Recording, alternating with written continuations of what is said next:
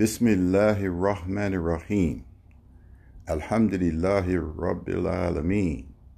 Wassalatu wassalam wa ala Muhammad wa ala alayhi wa sahbihi wa salim. Dear beloved Muslims, highly praised and glorified is Allah subhanahu wa ta'ala. The prayers and the peace be on Muhammad the Prophet.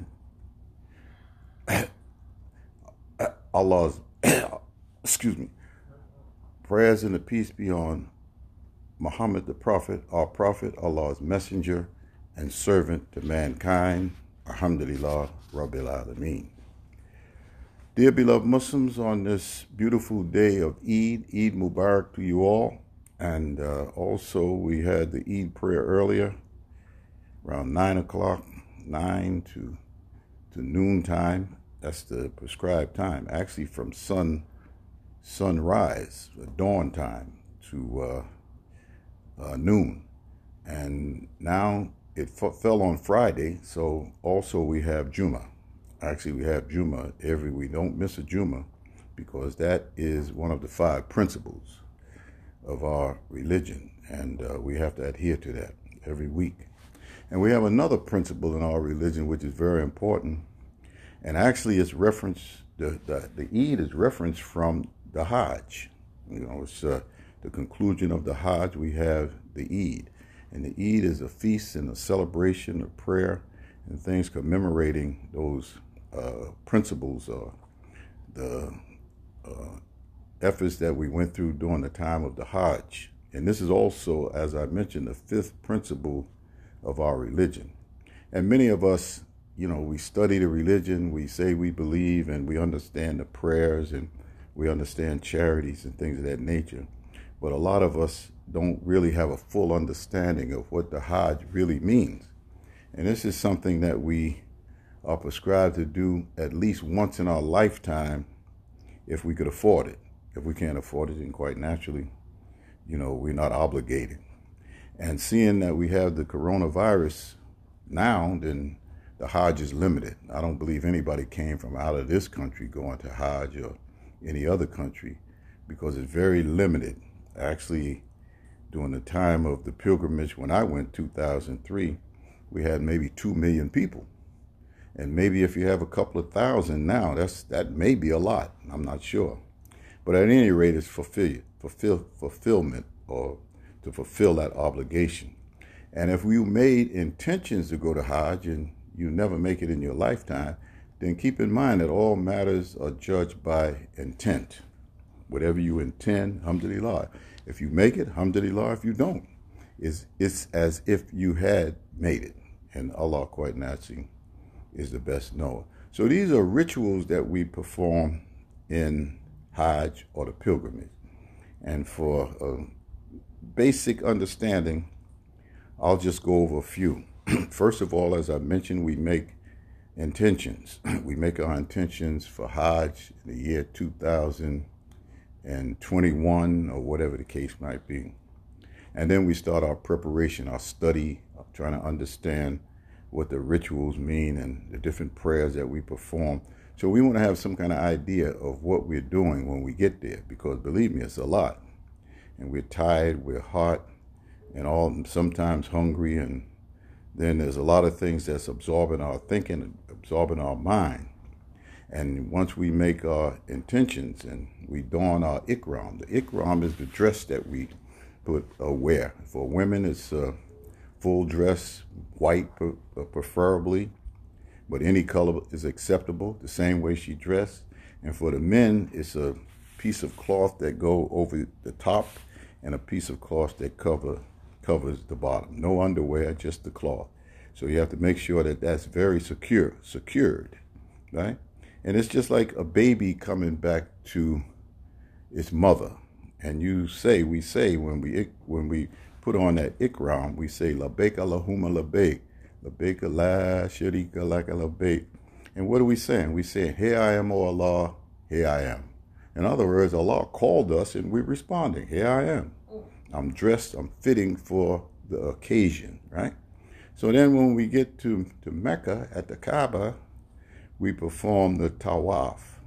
And tawaf is making 7 circuits around the spiritual house, the origin, the human beginning, the black stone representing that.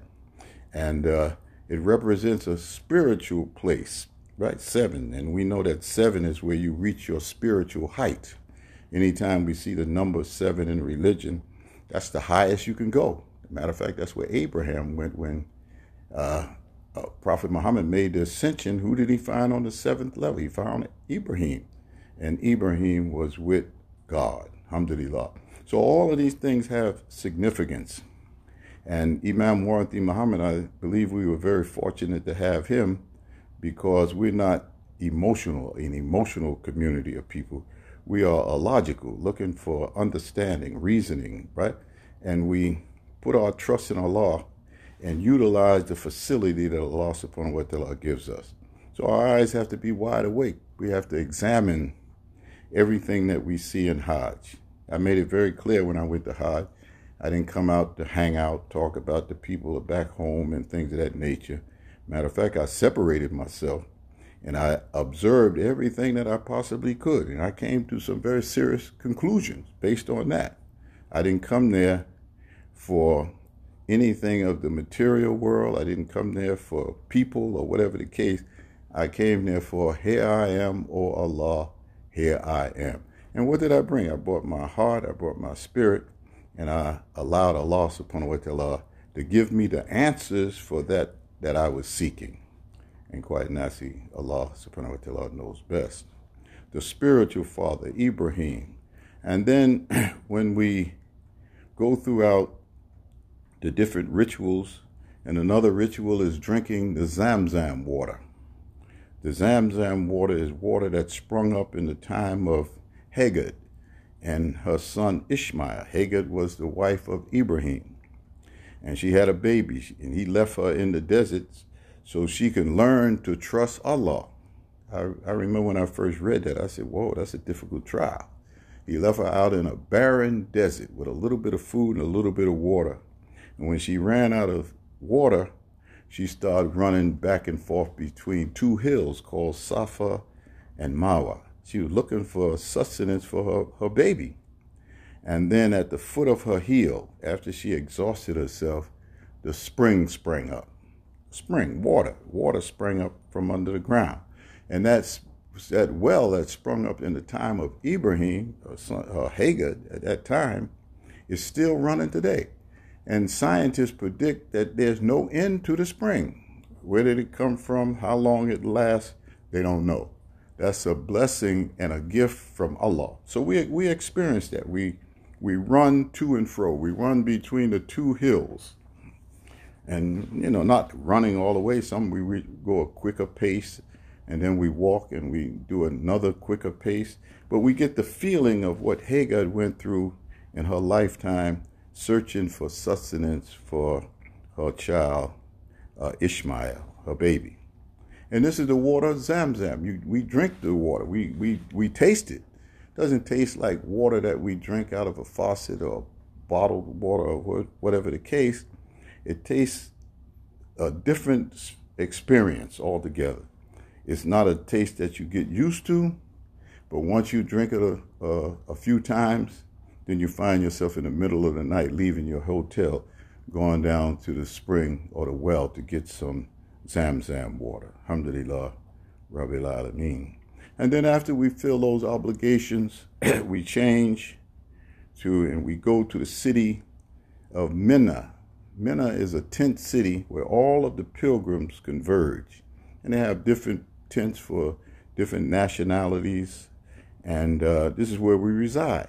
And I believe we had a large number, maybe 400 men in one tent, hot, sweaty, all of our baggage, etc.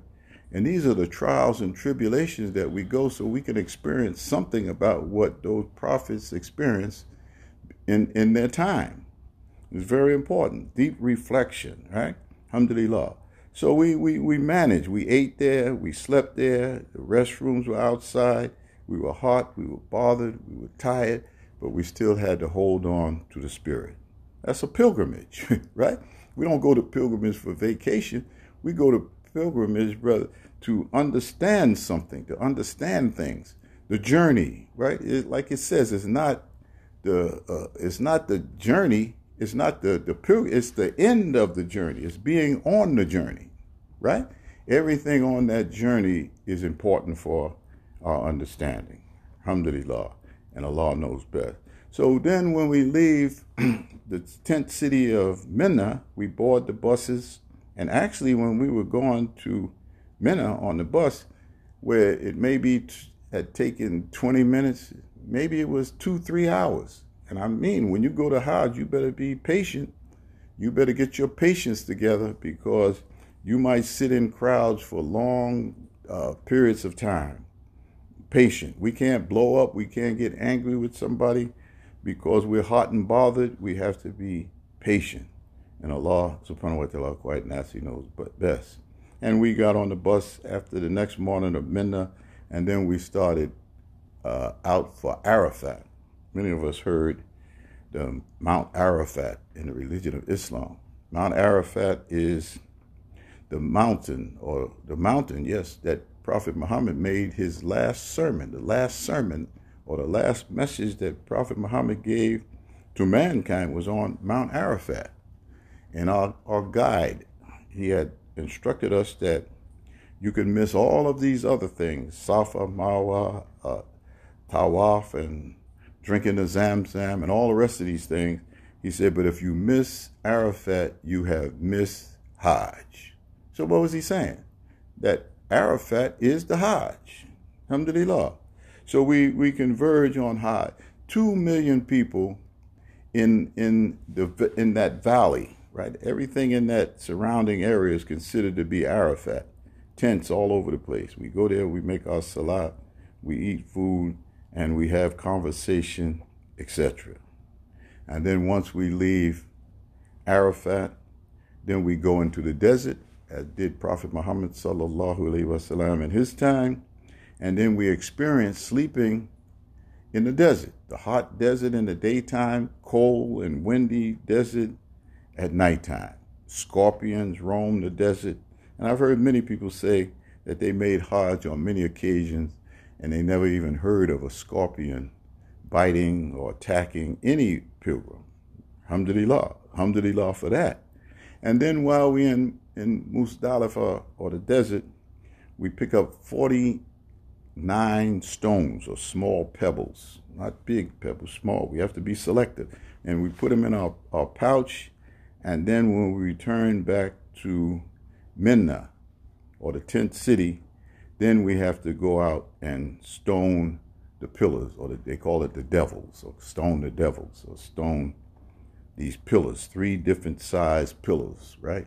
We do it on 2 occasions, 7 stones at the first, 7 at the second, 7 at the third. And keep in mind that these 7s are very significant in the religion of Islam. And then we stoning them with 7. We hit on each level, we hitting that small devil. Now, some people go there with the ignorance of mind as if they are really stoning a devil with anger. They have anger. They're throwing shoes, they're throwing water bottles, when they run out of pebbles, they're throwing everything they could throw. And you can see all of these objects down at the bottom that collects the stones, right? So it's out of ignorance. But Imam Muhammad taught us that these devils that you're stoning is the devils within your own self. Alhamdulillah, right? The small devil, the little devil, the insignificant devil, right? He said a medium-sized devil, you hit him with 7, right? And then that big devil at the end, right? 7, right? And all of these is in us. That little devilish person, brother. He might not act up in the public, but he just might act up when you alone with him by yourself, offering you evil suggestions and things of that nature. And then later on, it's the big devil that carry out your small thinking. Alhamdulillah. So we have to be conscious of this. These are not rituals just for ritual's sake. These are rituals that we have to understand. Alhamdulillah.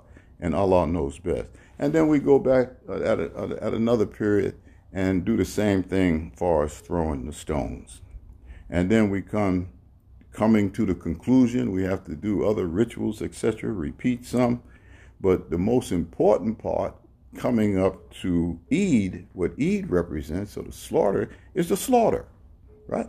In the Holy Qur'an, we mentioned there's a part in the Holy Qur'an, and it's talking about Ibrahim and his son Ishmael, and it's in Surah 37, verse 99 to 111, if we want to take a look at it. And Allah subhanahu wa ta'ala is saying to his son Ishmael, he said, and I'm not reading from the Quran, I'm just some notes that I have here. He said, I will go to my Lord and he will guide me. And then he says, he asks for a righteous son. And he requested his request. It was requested. And when his son had reached the age of serious work, right?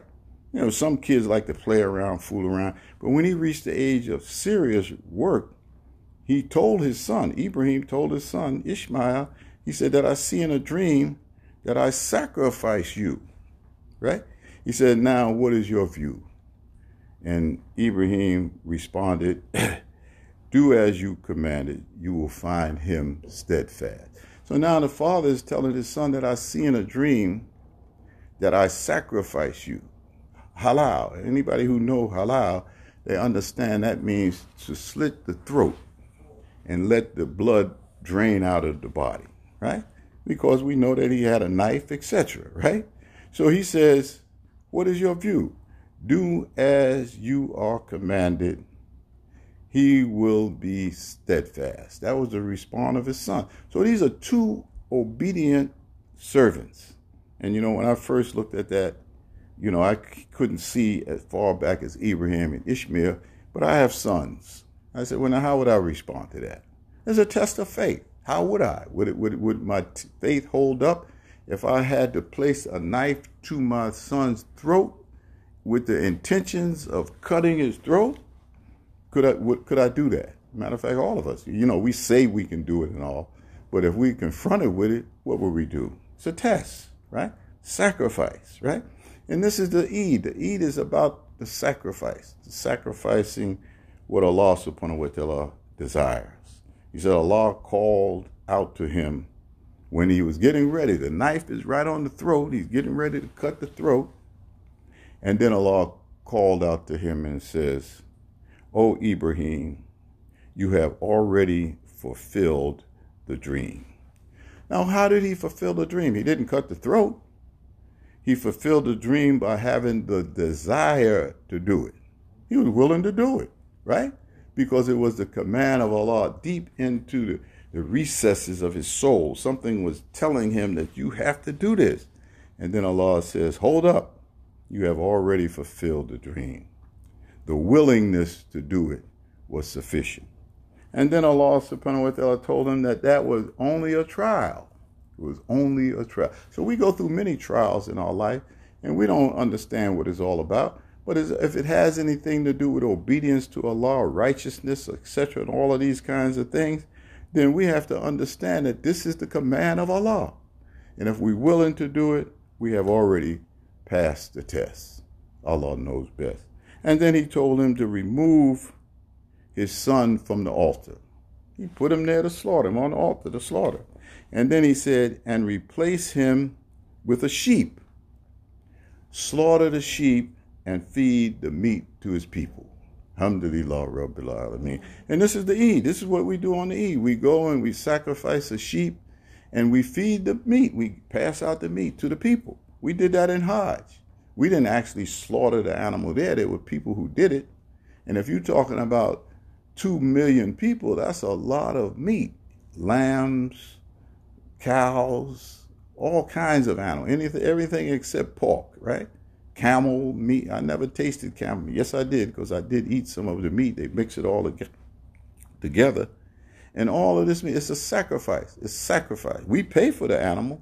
It's sacrifice, and then they feed us a portion of what the sacrifice represents. Remove your son and replace him with a sheep, slaughter the sheep, and feed the meat to the people.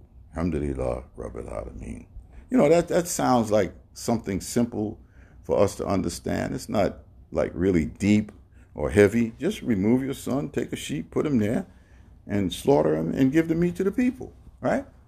But Imam Muhammad, he takes us further than that. He always tells us to reflect on everything that happened, the deeper meaning. Look for the deeper meaning, right?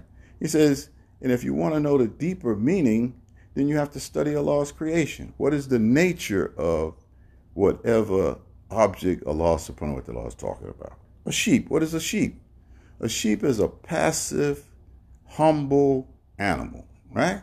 He doesn't have any fight in him. He's a lovable, peaceful animal, right? And he's saying, Imam Muhammad said, what that represents for us is to sacrifice that sheepishness in your own self. Because Allah didn't create us as a religious community of people that we have been taught in the past. He said we sheep, right? And then when we say we sheep, then all the wolves come out. They come knocking on our door, right? Selling us all kind of ridiculous furniture that don't hold up, right? Selling us inferior food, inferior housing, taking advantage of us, in proper education. He said he's just a sheep. He won't respond back. And this is the wolf. The wolf have his day. He said have his day among sheep. So Allah subhanahu wa ta'ala is teaching us through Imam Muhammad. He says, slaughter the sheepishness within your own self. All right, quite naturally, you have a balance. We don't overextend ourselves. We humble in cases when we give our devotion, when we in the presence of Allah subhanahu wa ta'ala. But I bet you one thing, you won't go to war as a sheep, right? You have to kill that. You have to kill that. When you're exerting yourself out in the society, you can't go out as a sheep. We had religions that came before us, namely Christian religion, and they sold that idea on the public. And look where it got us. Not to take a swipe at Christianity, but the Qur'an had came to correct all prior, actually I'd say mistakes or purposefully mistakes, right? To correct these things.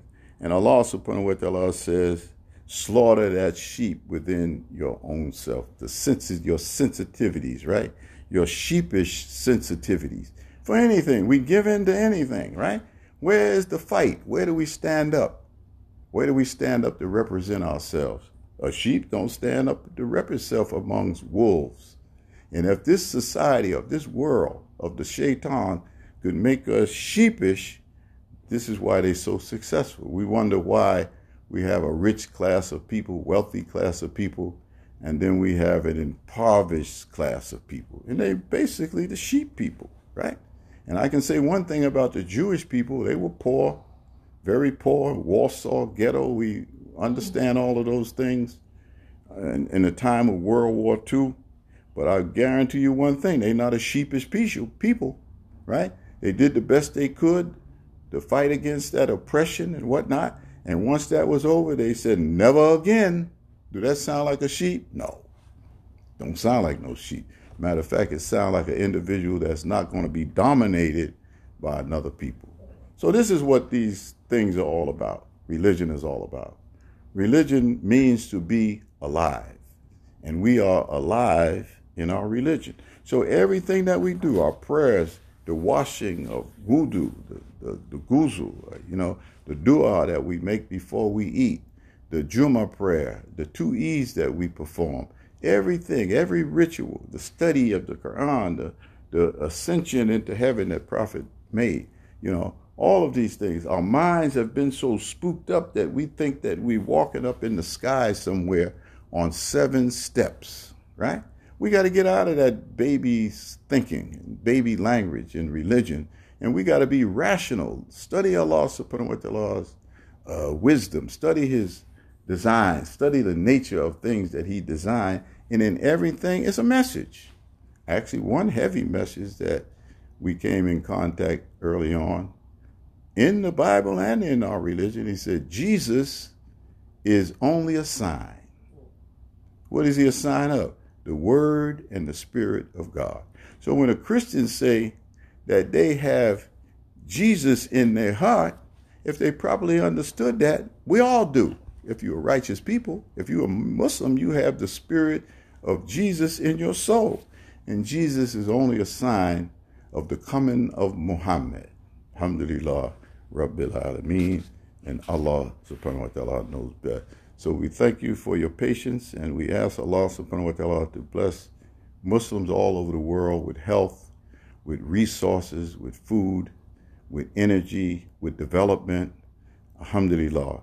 And we ask Allah subhanahu wa ta'ala bless them with a joyous occasion on this beautiful day of Eid. Assalamu alaikum rahmatullahi wa barakatuhu.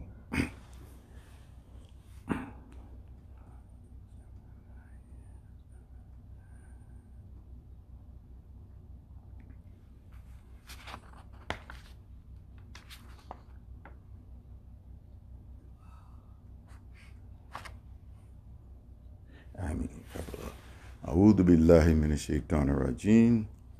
Bismillahir rahmanir rahim. Dear beloved Muslims, we thank Allah subhanahu wa ta'ala for continuously blessing us to remain on the straight path.